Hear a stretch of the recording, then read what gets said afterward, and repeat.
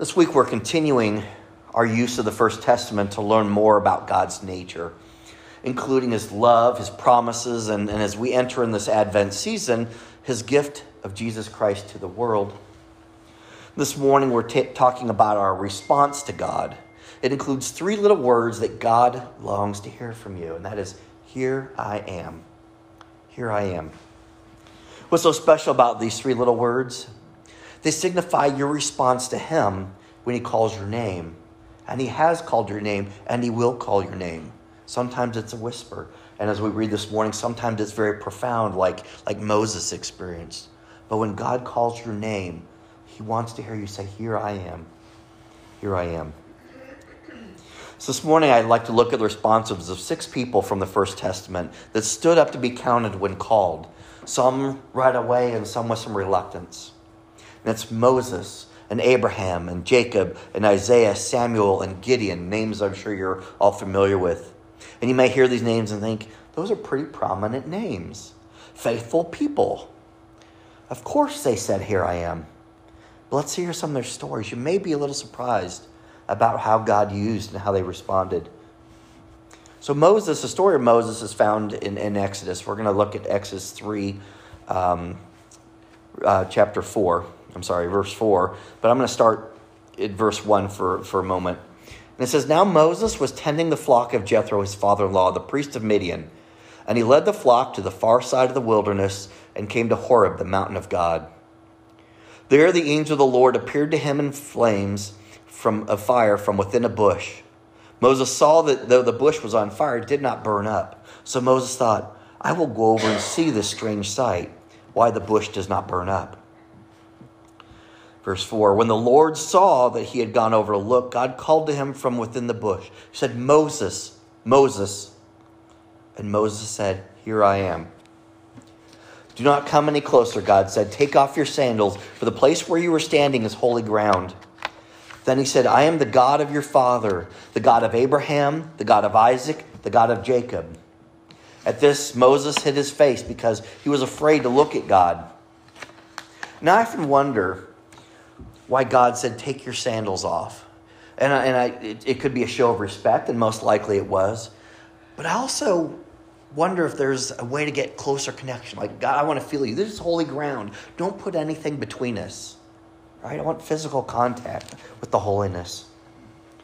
But in verse 7 it says, the Lord said, I have indeed seen the misery of my people in Egypt. I have heard them crying out because of their slave drivers, and I am concerned about their suffering. So I have come down to rescue them. So now go.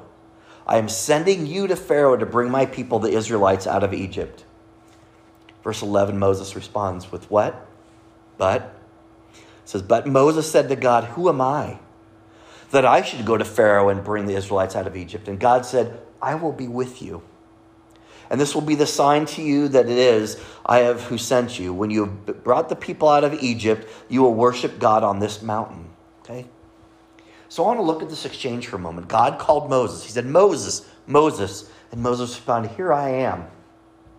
And God gave Moses an instruction. And Moses responded, but who am I to receive this? Who am I to do this? And God responded, I am here. I'm with you. Let's look at Abram, who became Abraham. Genesis 22. It says, sometime later, God tested Abraham. And he said to him, Abraham. And he replied, here I am. Here I am. And God said, take your son, your only son, whom you love, Isaac, and go to the region of Moriah. Sacrifice him there as burnt offering on a mountain I will show you. Early the next morning, Abraham got up and loaded his donkey. He took with him 2 of his servants and his son Isaac. When he had cut enough wood for the burnt offering, he set out for the place God had told him about. Now, along the way, you can read that Isaac comments that he noticed there was plenty of wood, but nothing to sacrifice. I'd be getting nervous. But Abraham tells him that the Lord will provide. We jump back in at verse 9. It says, when they reached the place God had told him about, Abraham built an altar there and arranged the wood on it. He bound his son Isaac and laid him on the altar on top of the wood. Then he reached out his hand and took the knife to slay his son. But the angel of the Lord called out to him from heaven and said, Abraham, Abraham. Here I am, he replied. He says, do not lay a hand on the boy. Do not do anything to him. Now I know you fear God. Remember, this is a fear or respect. God, because you have not withheld from me your son, your only son.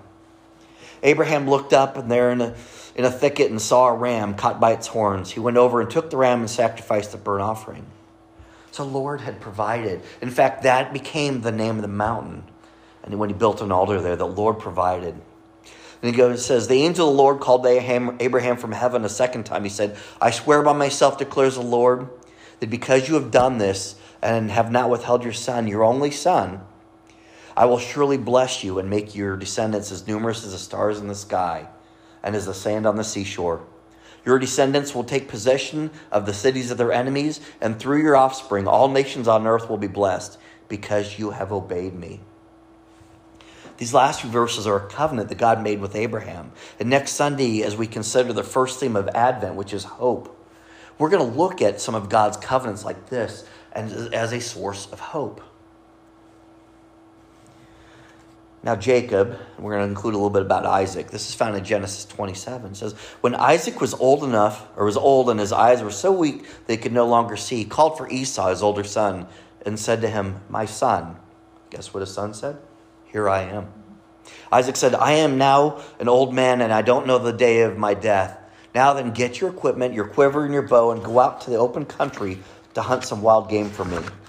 Prepare the kind of tasty food I like, and bring it to me to eat, so that I may give you my blessing before I die. Now, his wife Rebekah was there, and she was listening, and she decided she was going to help out Jacob. So while Isaac was gone, Rebekah prepared this tasty meal. And, even though he was blind, the two brothers didn't look alike. So she did some things to really kind of hide who he was, so that Jacob could trick Isaac. So he went, on verse 18, it says, he went to his father and he said, my father. And he says, yes, my son, he answered. Who is it? Jacob said to his father, I'm Esau, your firstborn. I've done as you told me. Please sit up and eat some of my game, so that you may give me your blessing. And now Isaac asked his son, how did you find it so quickly, my son? The Lord your God gave me success, he replied. Then Isaac said to Jacob, come near so I can touch you, my son, to know whether you really are my son Esau or not. Interesting. Jacob went close to his father Isaac, who touched him, and the voice is the voice of Jacob, but the hands are the hands of Esau. Are you really my son Esau, he asked. I am, he replied, which was a lie. Isaiah 6:8. I love the stories from Isaiah, especially the ones that foreshadow the birth of Jesus. And we read a lot of these, and we read them at Christmas time and at Easter in conjunction with the stories from Luke, and we forget that some of this is an Old Testament or First Testament prophet. But in Isaiah 6, it says, in the year that King Uzziah died, I saw the Lord high, exalted, sitting on a throne, and the train of his robe filled the temple. He's describing this vision. He says, above him are seraphim, each with 6 wings, with 2 wings that covered their faces and 2 that covered their feet, and with 2 that were flying. And they were calling to one another. Okay, so these things are flying around. They say, holy, holy, holy is the Lord Almighty. The whole earth is full of his glory. And at the sound of their voices, the doorposts and threshold shook, and temple was filled with smoke. And Isaiah cried, woe to me, he says, woe to me, I am ruined, for I am a man of unclean lips.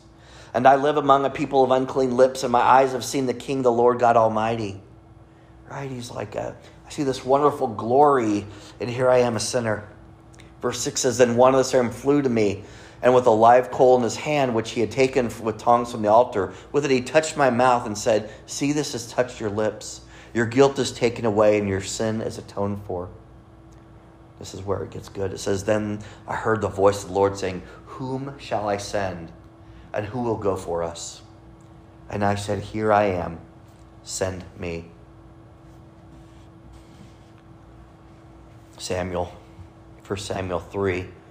So Samuel was lying in the house of the Lord where the ark of God was. It says, then the Lord called Samuel. Samuel said, here I am. And as he ran to Eli and said, here I am, you called me. Right?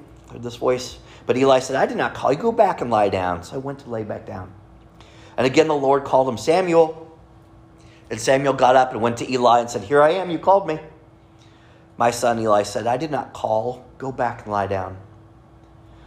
Now Samuel did not know yet the Lord. The word of the Lord had not been revealed to him. So keep this in mind. Verse 8, a third time the Lord called Samuel. And Samuel got up and went to Eli and said, here I am, you called me. If I was Eli, I'd be pretty mad. I know that you would probably, about the first time I did that, wouldn't you? Yeah. Then Eli realized that the Lord was calling the boy. So Eli told Samuel, go and lie down. And if he calls you, say, speak up, Lord, for your servant is listening. So Samuel went and lay down in his place. The Lord came and stood there, calling as the other time, Samuel, Samuel. And then Samuel said, speak, for your servant is listening. Now he's got his attention. Last person, Gideon. We don't always talk about Gideon. If I say Gideon, what do you think of the little Bibles and the... Yeah, that's right. But Gideon's an interesting character. I'm not going to read the whole story, but his story is founded in Judges 6 through 8, and it's a good tale. But let me give you some background first. The Israelites did evil in the eyes of the Lord. Now, there's a history of, or actually more of a cycle. The Israelites, they're good, they're saved, and they go and start getting off track. And then they cry out to the Lord, and the Lord says, help me, and he lifts up a leader, whether it's Moses or someone else. He lifts someone up, and they get back on track, and they have this cycle. And we're going to talk about that next week with the covenants, because it's very important, because we look at these bad times that they went through, and did God break his promise to allow these bad things to happen? We're going to answer that next week. Tune in. But anyway, let me give you some background. The Israelites were doing evil in the eyes of the Lord, and for 7 years he gave them into the hands of the Midianites. And because the power of the Midians was so oppressive, the Israelites, they hid in caves and such. Their crops were pillaged and their animals were taken or killed by the Midians. And verse 6 tells us, Midians so impoverished Israelites that they cried out to the Lord for help. Here's that cycle. And God responded. So let's start with verse 12. It says, when the angel of the Lord appeared to Gideon, he said, the Lord is with you, mighty warrior. Oh, that sounds... Gideon was not a super big guy, but here's something saying, you're a mighty warrior. As Gideon says, he says, pardon me, my Lord. But if the Lord is with us, why has all this happened to us? It's a fair question. Why are all his wonders that our ancestors told us about when we prayed, said, did not the Lord bring us up out of Egypt? But now the Lord has abandoned us and given us in the hand of Midian. The Lord turned to him and said, go in the strength you have and save Israel out of Midian's hand. Am I not sending you? All right, he's trying to lift up this rescuer. Verse 15. Pardon me, my Lord, Gideon replied, but how can I save Israel? My clan is the weakest in Manasseh, and I am the least in my family. The Lord answered, I will be with you, and you will strike down all the Midianites, leaving none alive. So here we go. Lord, here I am. And he says, but who am I to do this? And the Lord says, I'll go with you. The Lord says, here I am. Verse 17, Gideon replied, if now I have found favor in your eyes, give me a sign that is really you talking to me. Please do not go away until I come back and bring my offering you set before you. And the Lord said, I will wait until you return. I am here.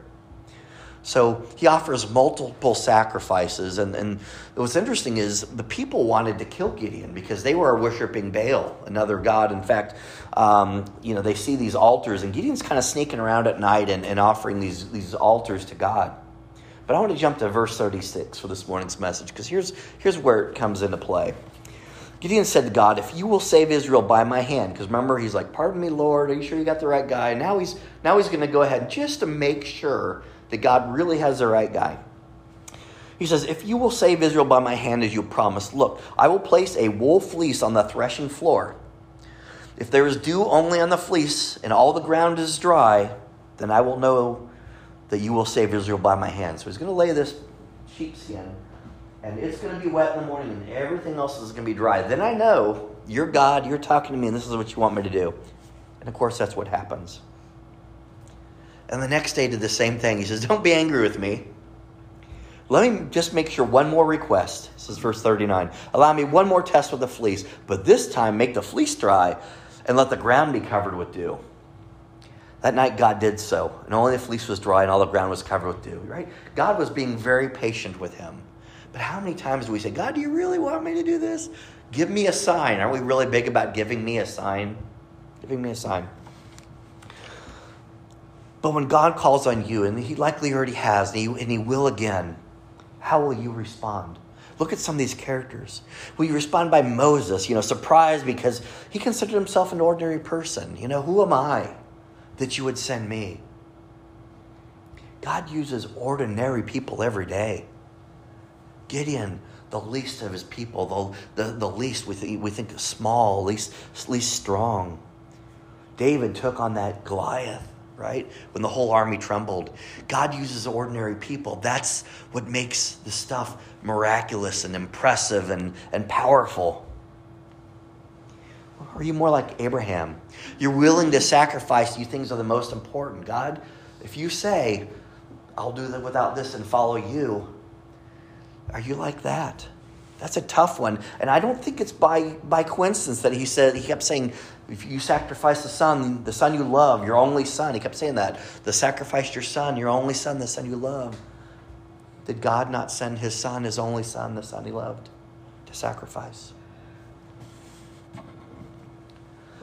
We remember the story of the man who came up to Jesus and said, what must I do to enter the kingdom of heaven? And he had done all the things that, he checked all the boxes. But he said, give away all your stuff and come with me. And he had so much to lose. And so the Bible said he was sad because he had so much. If you're like Abraham, you're holding on to stuff. Are you willing to sacrifice? Doesn't mean that God's going to take it from you. You're just saying, God, I give it to you. A lot of times when we do that with our offering, God, I could use this money. Right? I could use this time to do other things, rest or do another project, but you're putting on my heart to do something, to volunteer to serve. Lord, that's my sacrifice. Or you like Jacob, you kind of pick and choose what thing you want to respond to, right? It's like, my brother's getting the blessing. I want to get in on that. There's an exciting new ministry. I want to get in on that. There is a specific calling and purpose for you, and everybody has one. And sometimes it is a struggle, and sometimes it takes patience to wait for that thing. But there's ways to figure out, to ask yourself, what am I good at? What has God gifted me with? How can he use me? And that's when you say, here I am. There's a quote, and I believe it's John Maxwell, but I've heard it said by others. It says, say no to the rest and yes to the best. Right? There's so many things that we can do. But there's some things that only we can do or are very special at. Say yes to the best and no to the rest. Maybe you're like Isaiah. Isaiah is the great example, right? He faithfully responded, here I am, send me. What do you need? Here I am. I'm unclean. I'm unworthy. Oh, you'll fix that? He fixed that. He sent his son to the cross. Now use me. Maybe you're like Samuel, and I pray that we're not. But Samuel didn't recognize the voice of God because he stopped listening for it, or worse, he didn't know that. He had never heard it. Or maybe he didn't even believe that God speaks. Do you believe that? Maybe we don't see burning bushes. Maybe we can. It's within God's power, absolutely. But I think more often God whispers our names now. Right? The gentle nudges, the feelings, the impulses that he uses. He could be quietly saying, Tyler. And I say, here I am. But I don't want to be like Samuel where I run around going, what is it I'm supposed to be doing? Who's calling me? What am I supposed to be doing? When God says, I'm right here. All I have to do is say, here I am. Or Gideon. Now, Gideon believed that he's faithful, but he's skeptical and he wanted to negotiate a little bit, right? I am here. I come to church every Sunday. I put some money in the plate. I sing the songs. I do the things I need to do. But Gideon would say, but if you really want me to be a missionary, if you really want me to give more, if you really test it, let me win the lottery or something like that. Don't we do that? Or it's a stretch, but isn't there sometimes we say that, or I really want this job, and if you get it from me, I promise I will stop swearing. Do we negotiate like that? Are we a Gideon? The truth is that God uses and blesses every one of these people when they responded by saying, here I am. Every one of these people were used. And every one of them was blessed, even the reluctant people. And God has a history throughout the Bible and throughout all times of using ordinary people and using people that don't even believe in him. I don't believe in God. Interesting. Because I experienced what you said and what you did, and it made an impression in my life as a Christian. I'm not going to tell you that, but God's using you. But I also have to ask, will you show this kind of love and commitment to God? Will you commit to him when he says, hey, Moses, Moses, will you say, here I am? When he calls your name, will you be that committed to him? And will you show this kind of love and commitment to those around you? This is, after all, a commandment that we were given. I'm going to jump to the New Testament now. Matthew 22, 27 or 37 through 40. Jesus replied to what is the greatest commandment? He says, love the Lord with your God, with all your heart, with all your soul, and with all your mind. Okay, we know that. And the second is like, love your neighbor as yourself. Okay? And he says, all the law and the prophets hang on these two commandments. Now, remember, the law and the prophets were the First Testament. We've been talking about the First Testament for weeks. The law is the first 5 books, and the prophets, we read Isaiah this morning as well, and Micah, and there's Jeremiah and others. So we're saying all this stuff that you've been studying, all the stuff that has been passed down to you in Scripture, hangs on these things. Love God and love others, and don't forget to love yourself. So if you love others, there are times that you need to say to them, hey, I'm here. Here I am. You know, you might say, I'm here because it's a tough time. I'm here to celebrate with you. I'm here for whatever it is you need. I'm here because I care. And I'm here because of the commitment I've made to you. Sometimes you don't need to say a thing. You simply need to be there so they know that if they turn to you and say, friend, you're there. Here I am. Let's close and make that our prayer. Father God, I have no doubt that you have called every one of our names. Lord, I have no doubt that you will continue to speak to us. So Lord, let us not miss the opportunity. Let us not misunderstand that it is you who's speaking. And Lord, let us not be so hung up on whether this is the blessing we want or whatever, that we lose sight of the important thing. When we say, here I am, even if we're concerned about what it is you're calling us to do, you say, I'm there with you. You say, here I am too. Lord, there's not a single thing that can't be accomplished through you. So Lord, we ask you to use us.